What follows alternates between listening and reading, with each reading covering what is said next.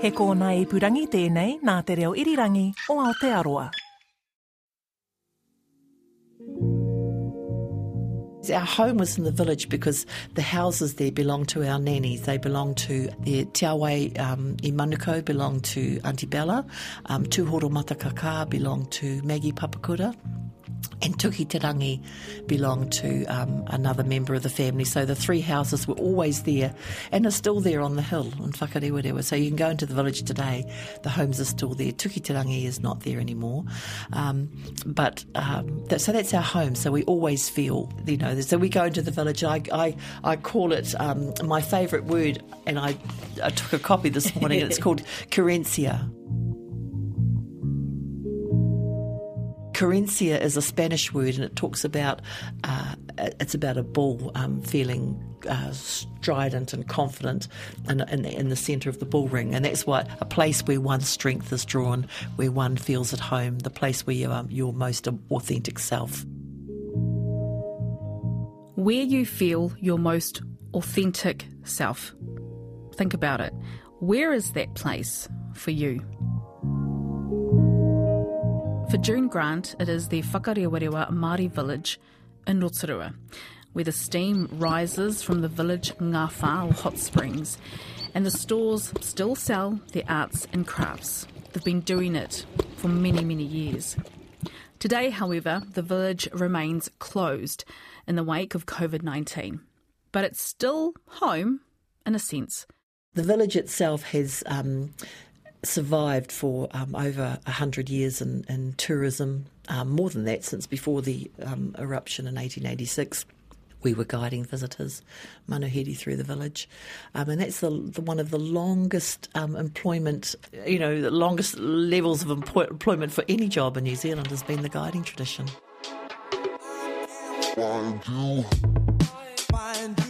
June Grant, a mum, former business owner, model, breast cancer advocate, health worker and artist, joins me on the show. We talk about the maramataka, her whānau, the village at Whakarewarewa, and how social media has challenged and changed the art landscape. Ko June Northcroft Grant ahau, no Te Aroa, mai makatū ki Tongariro, I te taha o taku koraua ko awhi Northcroft, no Ngāti Tūwhareto ahau, I te taha o taku kuia ko Rihi Waka, no Ngāti Wahiao, Tūhaurangi, no Whakarewarewa ahau.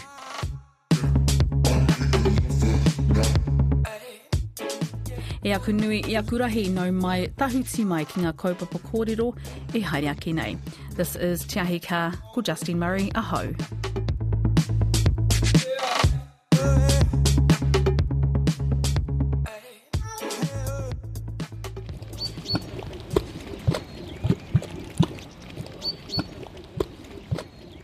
June is a descendant of Makareti Papakura, a famous guide at Whakarewarewa village, Guide Maggie, as she was popularly known as.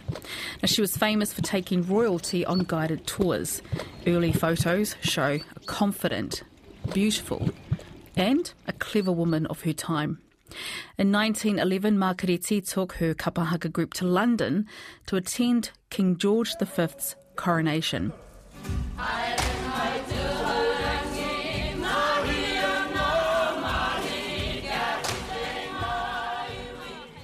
She had taken King George on a tour of the village in 1901. Makareti also had a friendship with Richard Staples Brown. They had been writing letters to each other. Eventually this blossomed and Makareti would leave the village in 1912, bound for England. In 1926, Makareti enrolled at Oxford University to study anthropology. However, Makareti died in 1930, aged 56. Her academic work, which included a body of knowledge that was ratified by her elders, featured in the 1938 publication The Old Time Māori.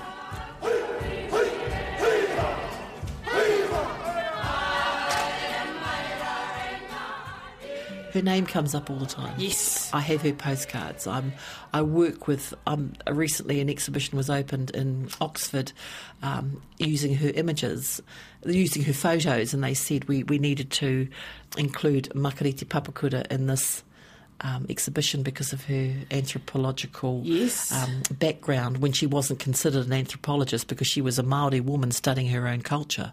So usually anthropologists study somebody else's culture. So she wasn't sort of credited with. That's why her book, The Old Time Māori, wasn't given any precedence, and it was republished by Ngahuia Te Ahi Kaa, and her work and her taonga come up all the time. And of course her postcards I collect her postcards, and so she's in our lives often. And there was a quote by somebody who said, you're not really dead until they stop mentioning your name. And I thought, she's still alive in our life. We mention her name every day, and she's such an inspiration. So she's probably one of my motivating tupuna in terms, I think of what would Maggie do? What would she have done? Because she was out of the box with a lot of... she was divorced in 1898, something like that, and when you look at the implications of that, it was a Victorian colonial period, so it wouldn't have been considered seemly for anybody to be divorced.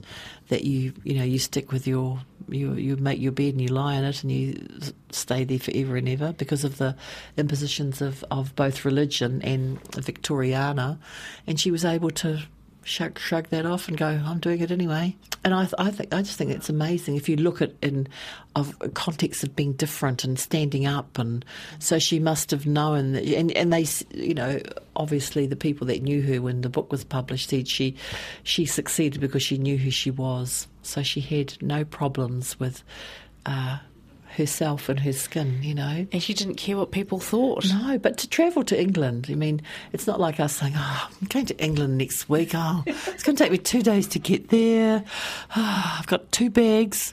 She packed up her meeting house with the mahi off the front.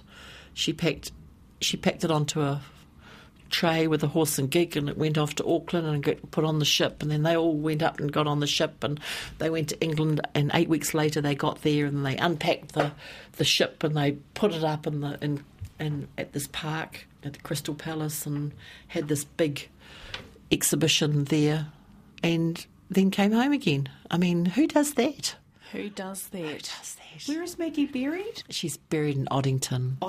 Just out of Oxford in England. Yes, and a lot of people have visited. We've seen the visitors book, and it's got people. It's the whānau and the visitors everybody book. goes there. Yeah, because her papers are still in the museum at Pitt River Museum. And so a lot of academics, because it was all as she described life in our village. So really, that was a huge, it was a Bible for us, because it described day by day the fishing, the preparing of the kai, everything about our village.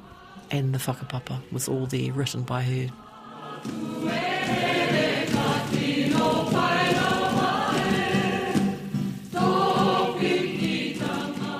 The waiata poi pake te whiro to mean the red scarf of Tūhaurangi Ngāti Wāhiao in Rotorua, one of June Grant's iwi affiliations.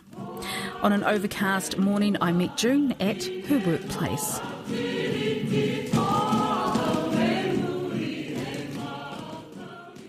We are at my office.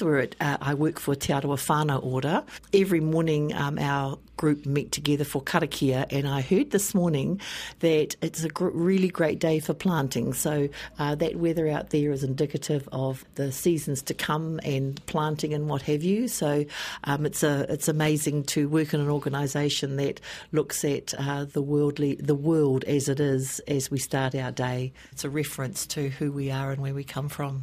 Sometimes there'll be days when they say it's a huna day, which is like there'll be people out there hiding their agenda today.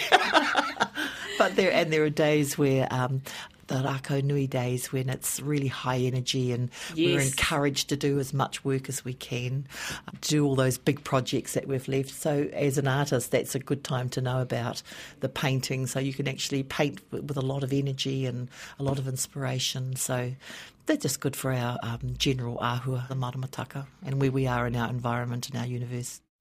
June grew up largely outside of Whakarewarewa. She went to school in Whanganui and Wairua. Her dad, Major Henry William Northcroft, was part of the 28th Māori Battalion. Well, that part of my life really started with my father coming back to the village. In fact, he was raised in the village. He was raised in the village by his grandmother. He was born in 1914 and came over by horse and gig when he was 3 months old to live with his grandmother. His grandmother, Raketa, had asked for him. So he arrived here, and of course he was obviously still being breastfed. So his grandma, when she looked after him, his kuia, would feed him, called penu penu. They chewed the food and pass it, and that was his upbringing. I wished I'd talked to him more about that life in the village, but he did later on speak to a cousin on one of these interviews, and he talked about how they lived on the hill overlooking Whakarewarewa, and he would often walk up the hill and then pull his nan up behind him, and they would sit on the hill and they'd watch all the people going into the village, and he'd say, Kuia would tell me about all the people going in, and we'd laugh. And he was 12. He said, I was 12 before I realised I had parents, and his nan was sick and he had to go back to Waitahanui. His grandmother was Raketa, who was cousin to Pia Ngarotu, who was the mother of Makareti Papakura. And so Auntie Bella Papakura, Maggie's sister, was our grandmother's sister as well. And so my father spent time in the village living with Raketa or up at Auntie Bella's house. It was June's father that would plant that early seed of creativity. This little picture, which I can still see in my mind's eye, and of Dad showing me. What is the picture of? Oh, that was it was a lake and a mountain and a duck on the water, and it was just a simple. But I would have only been about 3 or 4, and that was my earliest memory. So when I was 21, I attended the Māori Arts and Crafts Institute with Emily Schuster, and I was taught pew making, and that was a really fabulous time of my life too, to be part of that. So I've always had a hankering for both art and craft, but I married quite young and raised my children and didn't consider an option or a career in art until they were opening a course at Wairiki called, it was Visual Arts Māori, and a man called Ross Hemera was the tutor, and Bob Yonke came along a couple of years later. And so we had some great artists that were able to, it was an art course, and it was a 4-year course. And so I completed that. I did a visual arts diploma, and so part of my inspiration for my work was from where I'd come, and it was from the village of Whakarewarewa. COVID-19 has impacted a number of businesses around the country. Many have closed their doors permanently. Whakarewarewa is a living Māori village, which means it's home to the whānau residents. The gate remains closed to visitors. We've lived through disasters, we've lived through the wars, we've lived through other pandemics when the Spanish flu hit New Zealand in 1915 or 1917 and killed whole families, wiped out whole families of people. So this is similar, except that it didn't actually quite get to us at this stage, but we've got a long way to go still.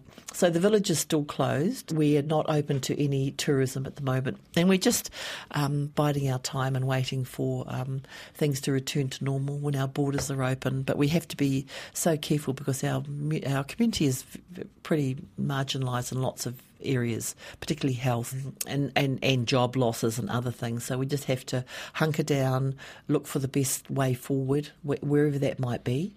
Well, when it comes to the village, June, who is responsible for saying, katia te kiti? So there are committees in the village, of course, right, that look after the everything to do with the village. Yeah. The tourism product, as well as what happens with our tangi and other things, with the meeting house being there as well. So that's always consensus. That's always the people being consulted about what happens, and it's for the looking at our elderly. How many old people do we have in the village? How many young ones? What are the risks? One of the main themes in June's work is about acknowledging Māori women. In 1989, June graduated from Wairiki Polytechnic, now named Toi Ohomai, with a diploma in the arts, which at the time was a 4-year course. Her art has exhibited in galleries around the world.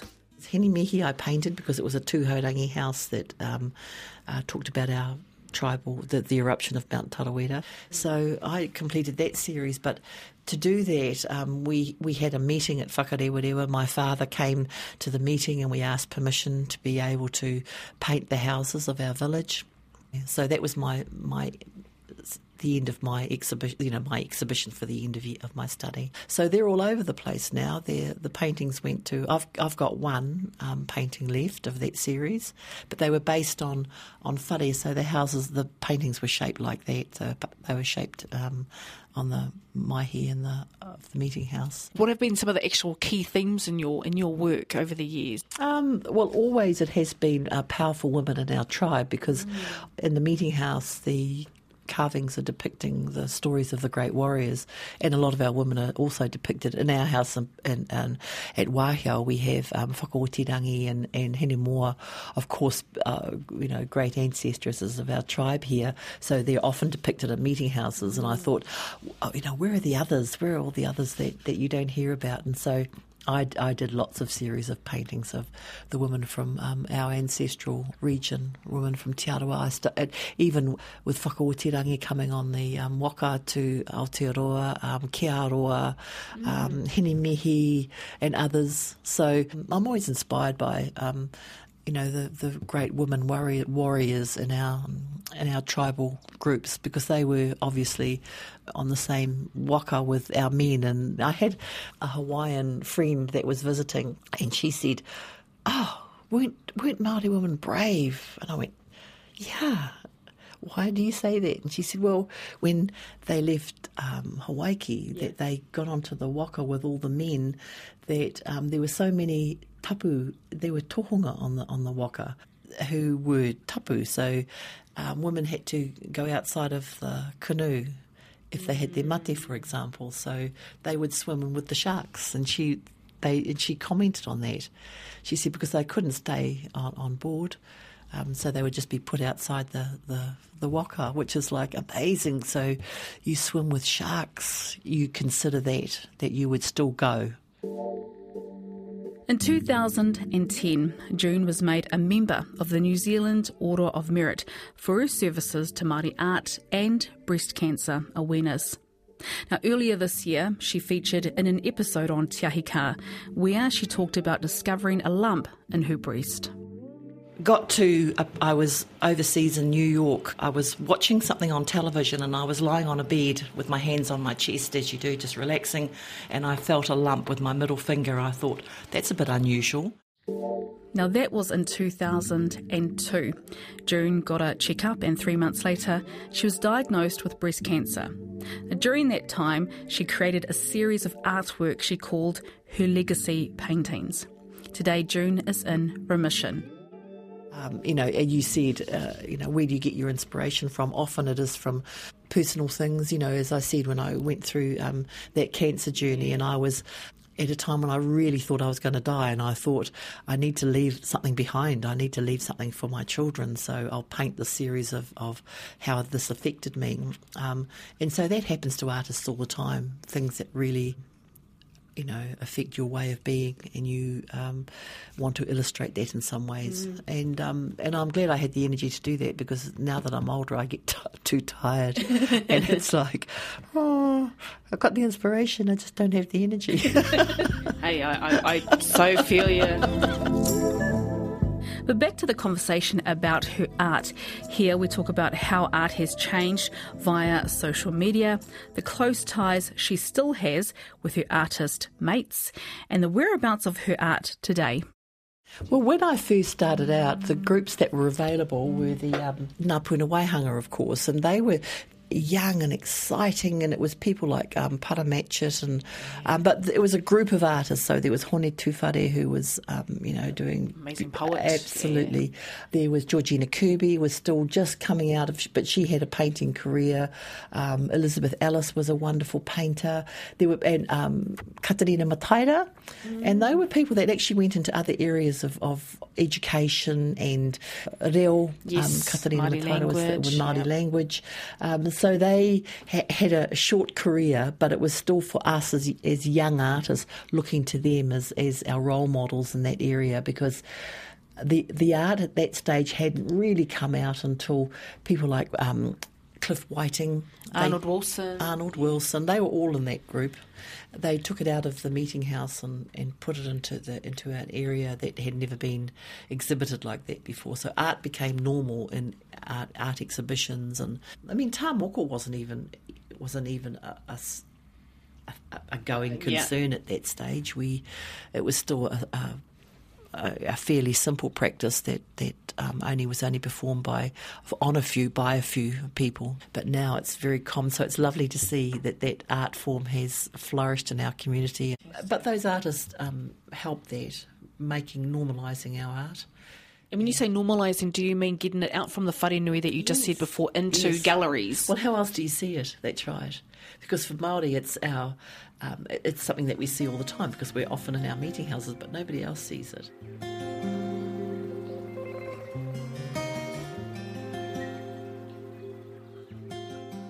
What are some of those pieces that kind of really stand out to you over the years, maybe as a gift, as koha? Well, of course you do make great friends, and those friendships are still maintained, of course, but it's hard to think of Derek Lardeli as Sir Derek, because he's just such an awesome character and funny, and I sort of think, I don't remember that other side, that dignified statesman, but he is certainly in there.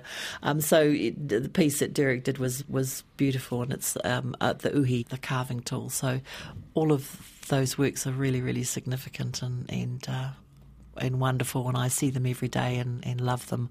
But that's what happens when you're an artist too. You exchange, or you're in the moment. You do things like, give something that's precious to somebody that you really like and want them to have the work. So, but I always think that these works go back to the family anyway. That it only stays in your life for a short time and then it's returned to the family. Who are some of the artists that you admire?